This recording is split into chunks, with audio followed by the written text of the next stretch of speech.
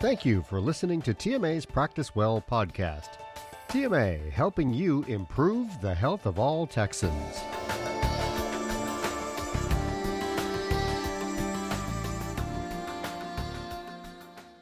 TMA has a long, proud history of promoting patient rights, advocating for physicians, and providing real solutions for your practice. We can accomplish so much when we unite in one voice. Call the TMA Knowledge Center at 1-800-880-7955 or visit texmed.org to find out how you can join or renew your membership today.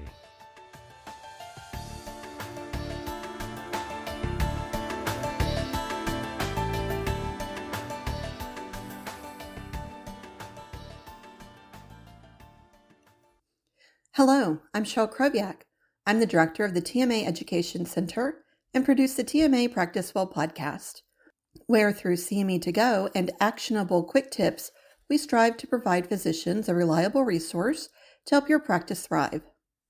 My guest today is Robert Bennett, TMA Vice President of Medical Economics, and he's going to share a quick update on Medicare 2024 payments. Welcome, Robert. So to start, let's get into why is Medicare and the physician fee schedule such a pain point for Texas physicians? I'm going to start off by talking about Medicare enrollment trends and some Medicare payment basics. The federal government pays through Part A, which is mainly to hospitals. It pays to Part B, which is to physician services. We're mainly going to talk about Part B today.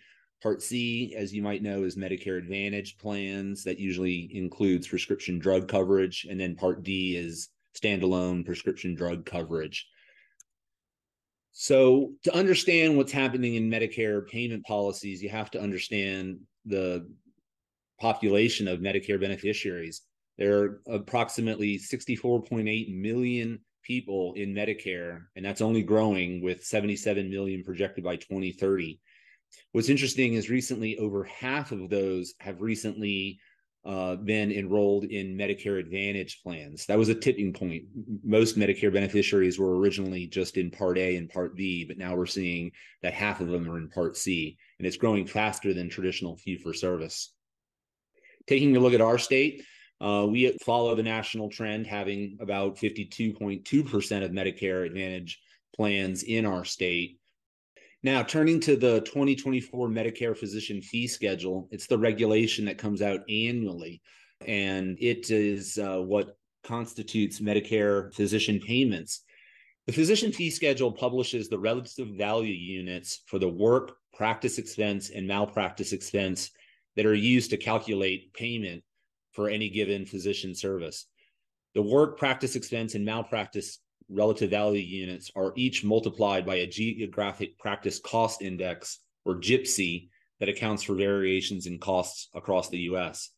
If you put all these variables together and multiply it by the conversion factor that comes out in the annual physician fee schedule, that's how you get to payment.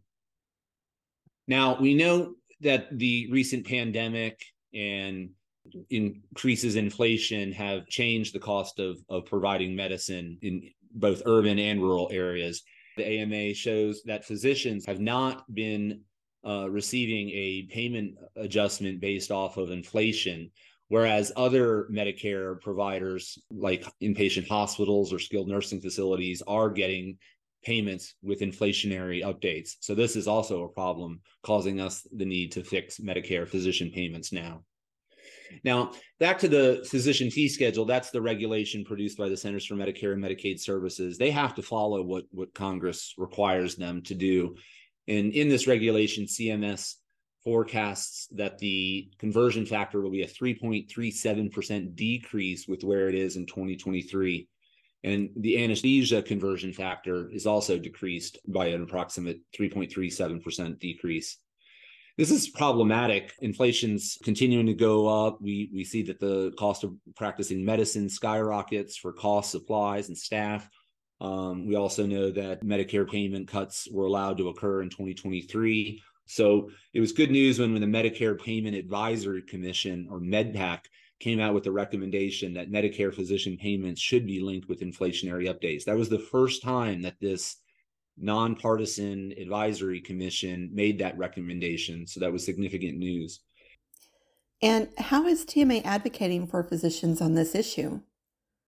TMA has substantial policy calling for Congress to provide stable and predictable Medicare physician payment updates and to pass a system that's reliable and keeps up with inflation and practice costs. So we were pleased to see that earlier this year, the Strengthening Medicare for Patients and Providers Act, or HR 2474, was introduced because it does exactly what we've asked for. It provides for Medicare payment to physicians to be linked with inflationary updates. And we're asking for Texas physicians to contact their members of Congress. We're even asking for Texas physicians to encourage their patients to contact their members of Congress and sponsor this bill. And we're asking people to go to texmed.org/action alerts to participate in this campaign. All right, and that link is included in the episode description. You said we're asking physicians to encourage their patients to contact their members of Congress. What does TMA have for physicians to use to share this information and request with their patients? Part of this campaign is a toolkit that we've developed where we have it easy for members. They just type in their zip code of their business or home address, maybe their ranch address, and they can contact those members of Congress in those districts. We have some social media campaign materials and graphics that you can go to. The AMA also has fixmedicare.now, which has additional resources on this important campaign. And then also we've developed for Texas some flyers that physicians could put in their exam rooms. Since this impacts Medicare patients, they're the ones that have paid into this system their whole lives. And now suddenly, due to congressional spending and congressional politics, their access to care is threatened. So we have these materials that talk about the Medicare benefits and access to the physicians that are patient-facing. Okay. Any last words or tips to share? For any questions that this may bring up, or for any issues involving Medicare or health information technology, feel free to reach out to us anytime you want. Thank you for listening today. Great. Thank you, Robert. To our listeners, thank you for tuning in to this quick tip episode. Check out the episode description to get the link to the toolkit and for the link to the Medicare 2024 Payment Update on Demand webinar. We hope you found this episode beneficial. To receive more helpful tips, like and follow TMA Practice Well podcast. Until next time, stay well.